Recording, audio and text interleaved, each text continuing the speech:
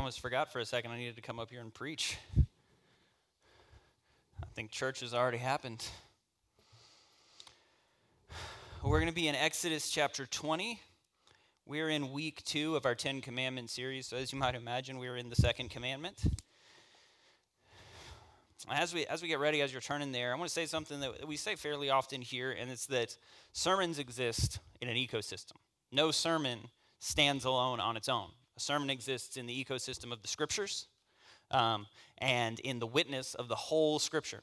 And the sermons exist in the ecosystem of what a church teaches as a whole. So I would highly encourage you, if you've missed a week or if you miss a week in our 10 Commandment series, that you go back and listen to it, because especially these first 2 commandments, they really build a foundation that's going to create space that everything else in the 10 Commandments is going to build on. So last week we talked about covenant and how the commandments are like the vows of the covenant that was given, the vows of the marriage that's given documentation later on in the law. And we talked about how God says in this sacred space of covenant, nothing else can share this space.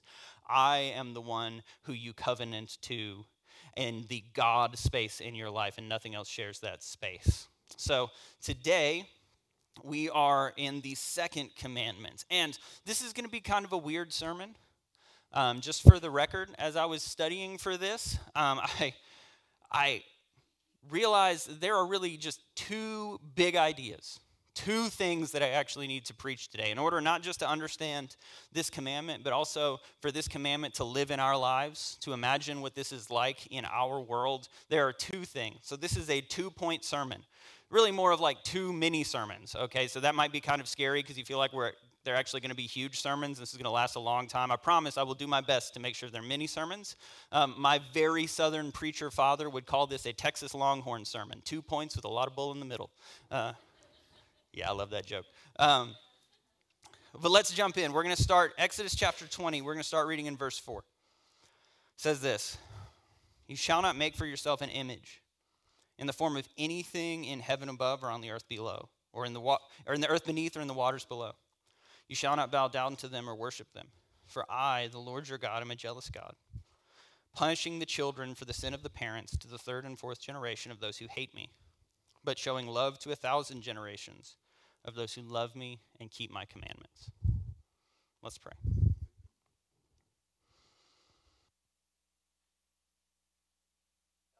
Spirit is already here with us, moving in our hearts, aligning us with your truth.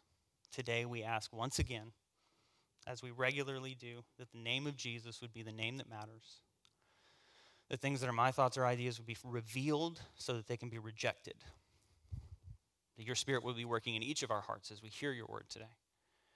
But that what is from you would be remembered, that it would echo in our minds and draw us deeper into your way and into your love. We love you, Jesus. Amen. All right, sermon number 1. Have you ever been in a room and you heard somebody on the other side of that room say your name? Like they're in a conversation, but you hear your name like it's the only thing loud, and you're just like zoned into that. I hate it when that happens, because this might just be a me thing, but I have never heard that happen and thought, I bet they're saying wonderful things about me. I'm always like, they know. I don't know what they've found out or what I got caught doing. I don't think I did anything to get caught doing, but they found out for sure, and I'm in trouble now. Like they're over there saying, CJ's the worst, and here's the list of reasons why. Like that's always what I imagine. Is that just me? Okay, good. Have you ever gotten a text that says, hey, we need to talk later? The worst, right? I hate that. I always tell people who aren't millennials, if you want to terrify a millennial, send a text that says, we need to talk, ... You will ruin their week. I mean, it is awful. I got a message in a group chat about a week and a half ago, and I didn't understand the message. So I called the guy who sent it, and I said, hey, I think I missed something. Can you explain this to me? And he said, actually, I'll just talk about it. Well, I'll talk to you in private on Monday. And I said, okay, cool. And then I hung up the phone, and I thought, Monday? Like, what am I going to do until then? Just eat my feelings and not sleep? This is the worst, right? Turns out it was nothing to worry about at all, but I worried. I worried. Have you Have you ever been in like a performance review meeting at work? Or had a conversation with someone where you have to talk about some stuff, and they might say 5 to 7 good things, and they give you one thing that's like, here's where we think you need some improvement. And you could have gotten a bonus out of that meeting, but you still leave feeling like you're going to get fired, right? Like the worst. I hate, like we have such a tendency. I don't know if this is a human thing or if this is just the result of our modern, hyper-connected, we know everything all the time world, but we have such a tendency to focus on the negative, don't we?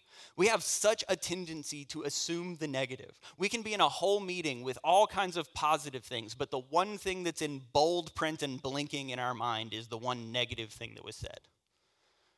We talk about this a lot at the Fold, and it's worth saying again. And I'm not the first person to say this, and I hope I won't be the last person to say this, but it's also worth noting that we live in a world where news and media and the things that we see all the time are primarily negative. And that's not because everything happening in the world is negative. It's because people that work for media work for profit, so they make money when we click and when we watch. And we watch and click things that are negative. We have a strong tendency to do that, so we perpetuate the cycle. The negative is what we remember. The negative is what catches our attention. And did you know that this tendency shapes the way that we read Scripture? You know, it's interesting, if you read the prophets of the Old Testament, there is so much mercy, and there is so much beauty, and so many analogies, and so much mystery. And there's some wrath. But oftentimes when people talk about the prophets, they talk about wrath. Because it's the thing that stands out to us in our culture. You know, when we read the Old Testament, sometimes we get stuck on the violence. And I'm not trying to give you an easy, oversimplified answer to violence in the Bible. That's a complicated thing that we need to wrestle with. But it's funny how often the violence will stand out to us as if it encompasses the story when there's so much more going on. So we have this tendency to focus on the negative. And if I were a betting person, which I'm not, just because I would lose, I would say that when we read this commandment, that most of us, the thing that stood out in bold was punishes the children for the sins of the parents to the 3rd and 4th generation. Yikes. I mean, that sounds negative. That's hard to even comprehend because we don't think generationally in our world. Most of us don't really know what our great-grandparents were living like, which, just for the record, 3rd and 4th generation is like the living memory of something. You know, you might know a little bit about your great-grandparents. You might have met them, but generations beyond that, you don't really know. So it's talking about punishment lasting in living memory in there. But we hear that, and we hear negative. We focus on the negative. We think, how could God do this? It's the thing that jumps out to us in bold. Did you know that your experience will shape your perception of God's character? Your experience in life will shape how you perceive God's character. Because it'll shape how you read Scripture. There are a lot of us, I think, that maybe we grew up in a home where every conversation was a serious conversation. So it seemed like if you were going to get attention, it had to be it had to be serious. The voice was always stern. And we have such a hard time imagining that God would speak to us in a gentle voice. Because when we imagine authority figures, we imagine that we're always in trouble. It's interesting. And this is the first point. This is the summation of the first mini sermon. What you perceive about God's character, you will perpetuate into the world. What you perceive about God's character, you will perpetuate. It is really, really hard to speak gently to those that you love if you imagine that the one who loves you most never speaks gently to you.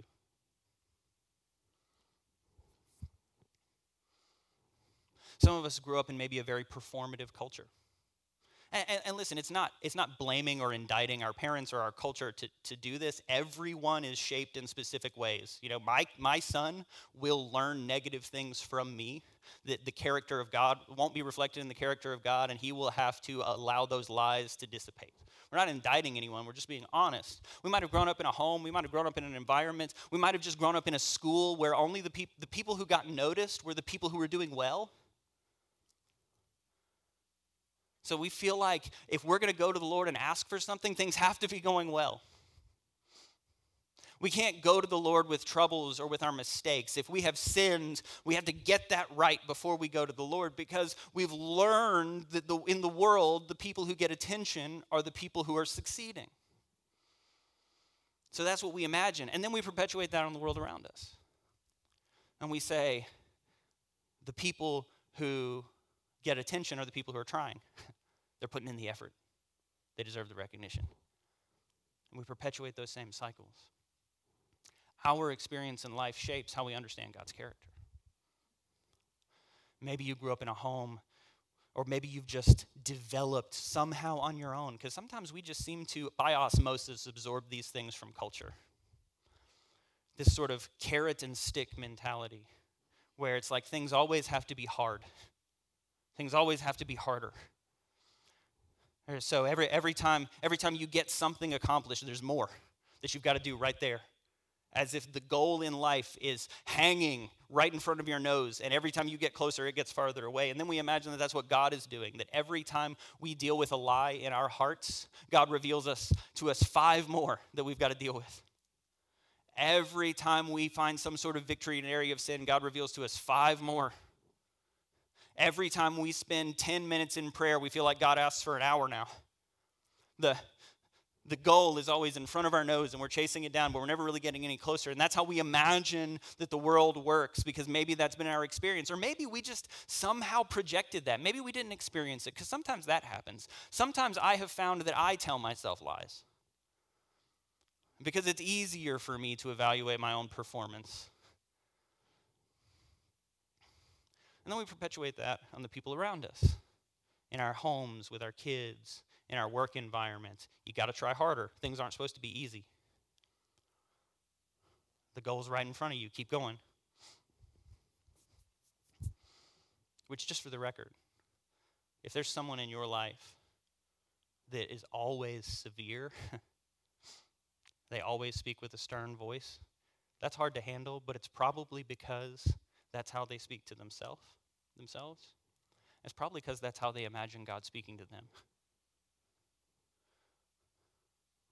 There's probably a wound that's being perpetuated.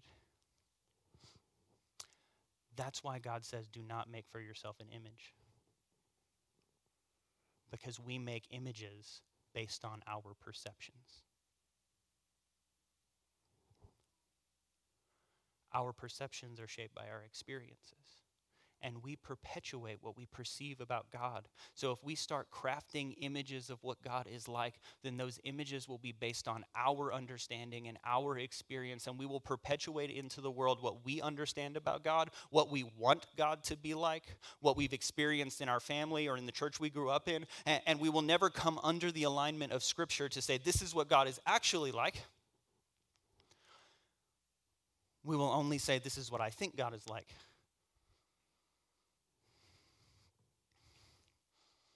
And that's why this phrase about punishment is so important. Because it stands out to us as surprising. But my guess is that in the ancient world, punishment wasn't surprising. It was a violent world and a violent culture. It's actually unique in human history that for most of us, violence is not part of our lives. For much of human history, the world has been a violent place. That's a good thing. I'm pretty happy about that, by the way. That we are not violent, not that the world has been violent. That's bad. Violence is not good. I'm glad we don't. I'm glad I'm not like fighting bears for food every day or something.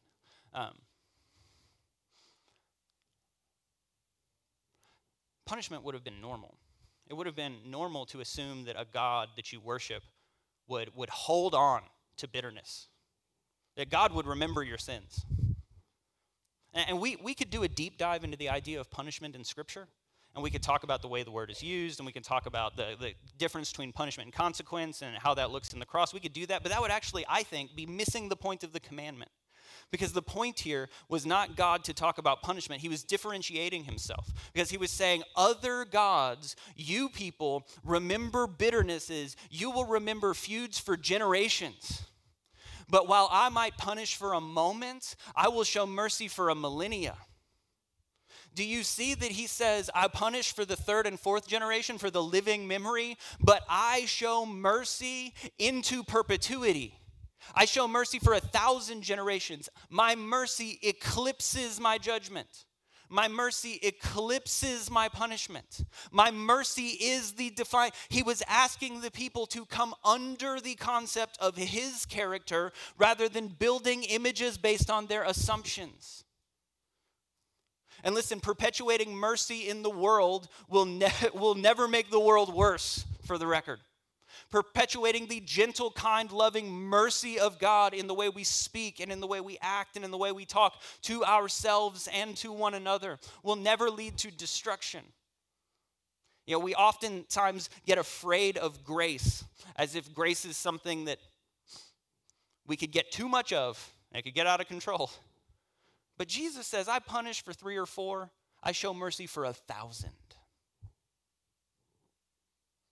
That's the character of God. That's why we don't make images. Because our images will never live up to his character. They'll never live up to his character. I just want to ask you a question at the end of the first sermon. Do you talk to yourself in line with the character of God? The voice in your mind that you say to you, does it match God's character? Because I'll just be honest, I say things to myself that I would never tolerate being said to another human being. I talk about myself in such a way that if somebody said that to my son, I'd throw hands. Like, that's a new phrase that I've developed. I just like just using it all the time now. I know it's like 5 years old now. I don't care. Do you talk to yourself the way God would talk to his daughter or son? Or are you perpetuating an image of God that you have made based on your experiences?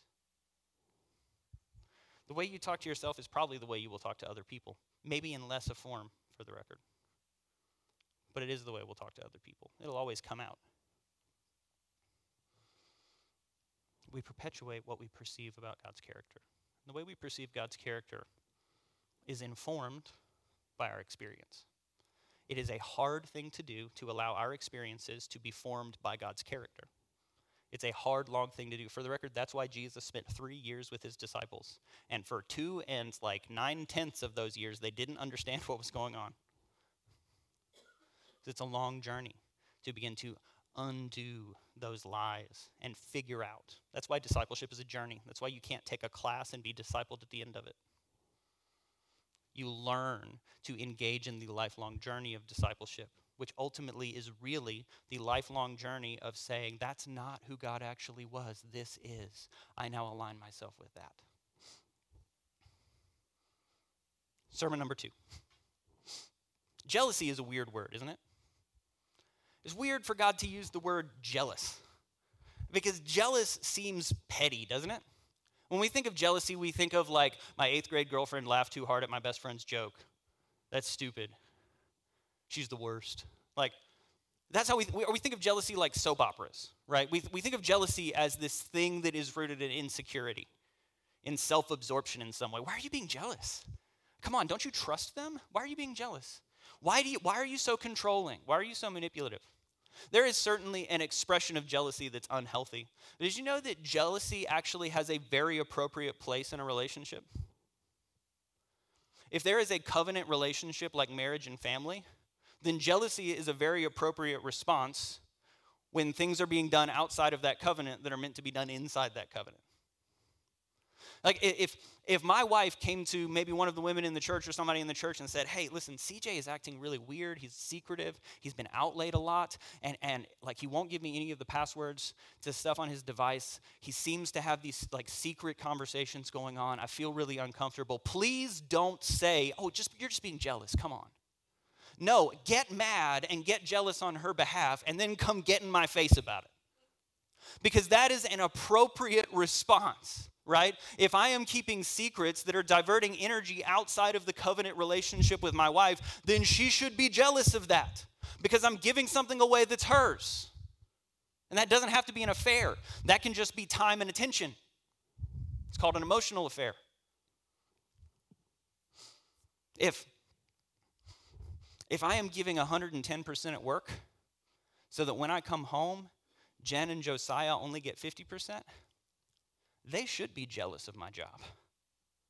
They ought to be jealous of it. That's the right response because I am giving something away to some other place that they're supposed to have. It shouldn't be my time and attention and energy with them that gets sacrificed. Jealousy's, it is sad, and I've had to repent of this. When I am supposed to be at home playing with Josie or connecting with Jen, and instead I'm scrolling through my phone trying to numb out, my son should be jealous of my phone. Jen should be jealous of the time and energy and attention that is going to a device, not her. Because something that's meant for that covenant is being given outside of that covenant, and it doesn't have to be pornography to justify jealousy. God says, I am jealous when something is given outside of this covenant that is meant to be inside this covenant. Because just so you know, if I am diverting energy away from my marriage, that reflects unhealth in me. It's destructive to me. It's destructive to my family. Right? Jen isn't just jealous for herself. She's also jealous for me because it would reflect negative. It would reflect danger. It would reflect harm in my own heart and life, right? So God is jealous. He's jealous. And the reason, this goes all the way back to the created order. In Genesis chapter 1, God creates humanity. And he creates humanity and he gives humanity something called dominion, is the way it's often translated into English. Sometimes it's translated stewardship or authority. Some people think it's an agricultural word that means to build up or to trample down. But what we know for sure is that humanity is different from the created order because we do not exist solely within the created order. We actually have the ability to affect things. Anybody who's ever looked at a city can tell birds don't build cities. We have the ability to affect things. Anthropologists say that one of the differences between human beings and animals is that we are meaning-making creatures. In other words, my dog does not get food and then assign me to be a god and give him value. My dog is just like, food. He's just excited about it. Dogs don't assign meaning or value to things. Human beings do. We assign meaning. My dog has never had an existential crisis. I have. Human beings are meaning-making creatures. But we were created to get meaning from our Creator and then to do work in the world because we mean something. To do work in the world based on our meaning. So the work we do matters because we mean something. We do not work to gain meaning. We work because of meaning. But what happens when a human being makes an image of God that is of the sun or of an animal or of the ocean or of a cloud? Something we were supposed to have dominion under, we now come under the dominion of. It breaks the created order. We are now under something we were made to have authority over. We are now finding meaning in something that we have made instead of making something because of the meaning we were given. And it's destructive.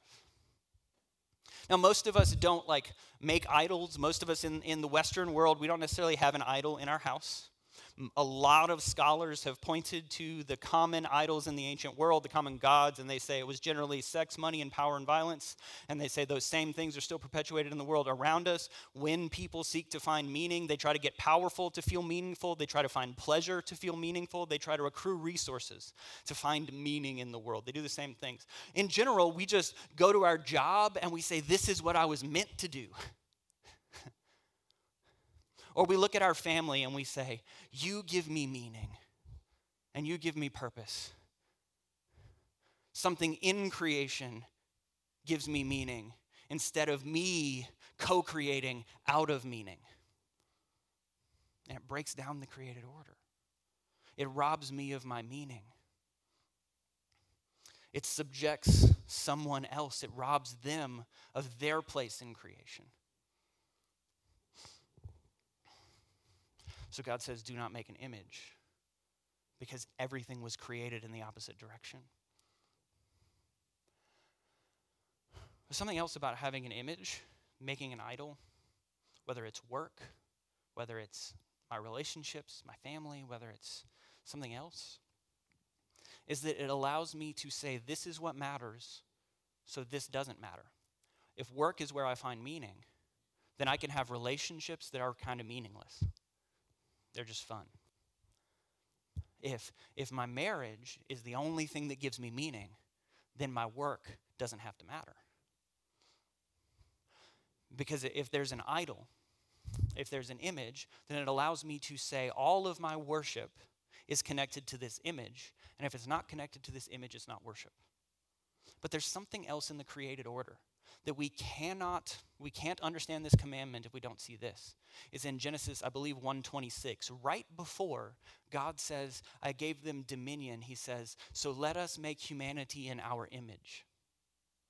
In the image of God, he created them, male and female. He created them equal bearers of the image of God. Both fully the image of God in equal measure. In the image of God, he made them, male and female, he made them. In other words, we don't need an idol because we are the image.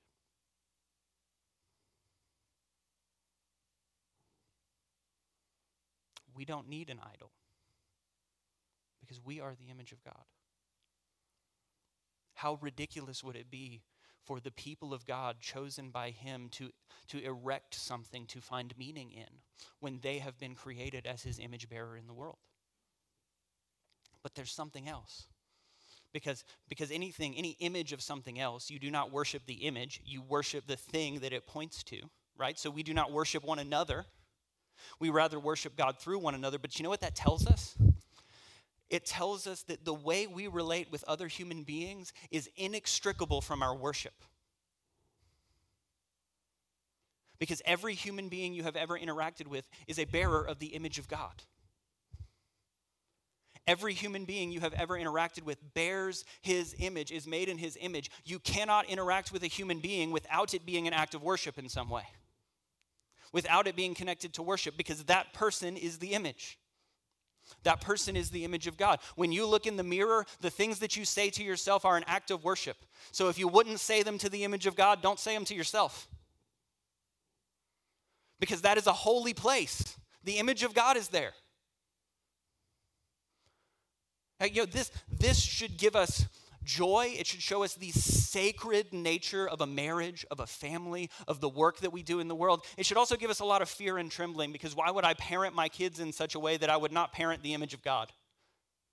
If I'm going to discipline my child, and the Bible says we should, for the record, I do it knowing that's the image of God. If I'm going to speak to my spouse,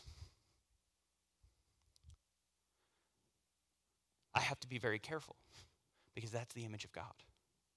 And if I'm going to argue with my spouse, I would never say anything to her I wouldn't say to God, because she's the image of God. Every human interaction I have is reflective of the image of God. It's an act of worship. Do you see why this commandment is foundational to the rest of them? Because why don't you kill? You're killing the image of God. Why don't you steal? Because that person is made in the image of God. They are sacred. Why don't you commit adultery? Because that is God's image. It's the reflection of his covenant that you would be betraying. It's part of worship. This commandment informs the entire ethic, because it means every time we interact with another human being, we are actually worshiping. Yes, we sing. Yes, we pray. Yes, we confess. And all of those things are 100% inextricably tied to the way that we interact with other human beings. They are all part of worship. The way we treat one another is part of the image of God. We talked earlier, during worship, about a revival that is breaking out in Asbury, Kentucky right now. Praise the Lord for that. It is a beautiful thing. And if it never changes the way Christians interact with other human beings, it's not revival, because it's not full worship. Because it has to come out in the way we treat one another, because every person that you interact with is an image bearer. Your spouse is an image bearer. Your kids is an image bearer. Your boss is an image bearer. If you can't stand your boss, the way you talk to them still matters. The way you talk about them behind their back still matters, because that person, even if you don't like them, is made in the image of God. Can you imagine talking about God the way we talk about coworkers we don't like? Yeah. It's sacred. It's an act of worship. But, because this seems heavy, it almost seems like, how in the world can I interact in a safe way? How do I interact in a safe way? How do I interact in a way that's worship? I remember that it is mercy that is the character of God. God is called, like many things in Scripture, he is called directly to things, love and light. He is like, and he does lots of things. He is love and light. Those are the two things in Scripture that he is defined as. His character is loving. So what that means is love is the bar. It's the measure for how we interact with one another. And also, love is the measure for how we interact with God when we fail. Because we are loved. Because his punishment will be forgotten. His mercy lasts forever. That's his character. That forms the whole 10 Commandments. It's about his mercy. What we understand, what we perceive about God's character, we perpetuate into the world. God's character is love and mercy. And we do not need an idol, because we are the image. So the way that we perpetuate that love and mercy that is God's character in the world is by interacting with love and mercy in our homes, to our kids, to our spouses, in our workplace, to our neighbors. This is how we tell the world who God is, because we as his image act in love and in mercy. And when we fall short, which we inevitably do, we remember that his character is love and mercy. So we repent and try again, because his mercy lasts forever. Let's pray. God, we love you. We thank you that your character is mercy and your character is love. We thank you that you have made us as your image bearers. We ask that we would be able to see ourselves as the bearers of your image. We ask that we would be able to see the way that we parent, our marriages, our work as worship, because it's all interacting with your image in the world. That we would see the sacred beauty and joy of every moment, because the world is littered with your image. It's everywhere. And your beauty and your goodness. May we be people who multiply your true character into the world around us, because we are continually coming into alignment with who you actually are. God, as we worship, reveal the lies that we believe about ourselves and about you, so that we can be more aligned with the truth that you are actually merciful and loving. And let us, in turn, be your merciful, loving image in the world. We love you. Amen.